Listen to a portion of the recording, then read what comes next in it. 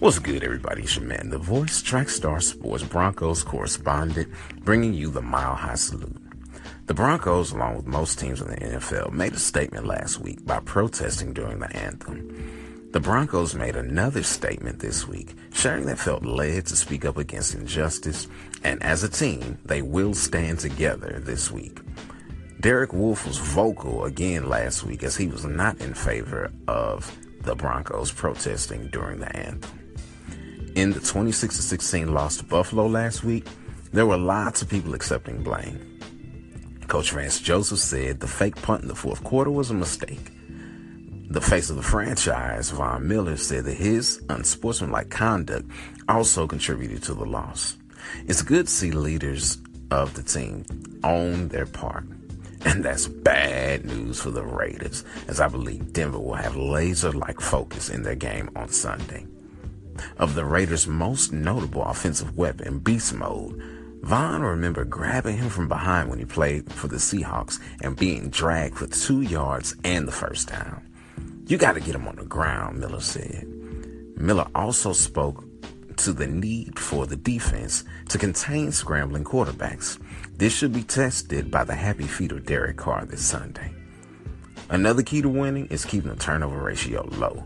Quarterback Trevor Siemian said, "We're going to be in the game every week if we can keep the turnover ratio even." Now, Emerson for the Raiders got beat for 52 yards against Washington. If Trevor can deliver consistently against him, that'll put the offense in prime position to put points on the board.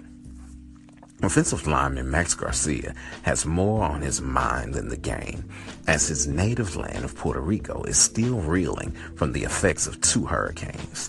These storms have left the island without power, cell towers, and many without water.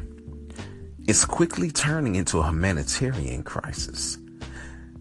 That's farther worried Garcia, as he was unable to contact his family, including his great aunt, who's 104 years old. Max hopes that the same help that went stateside to the hurricane victims will also go to Puerto Rico.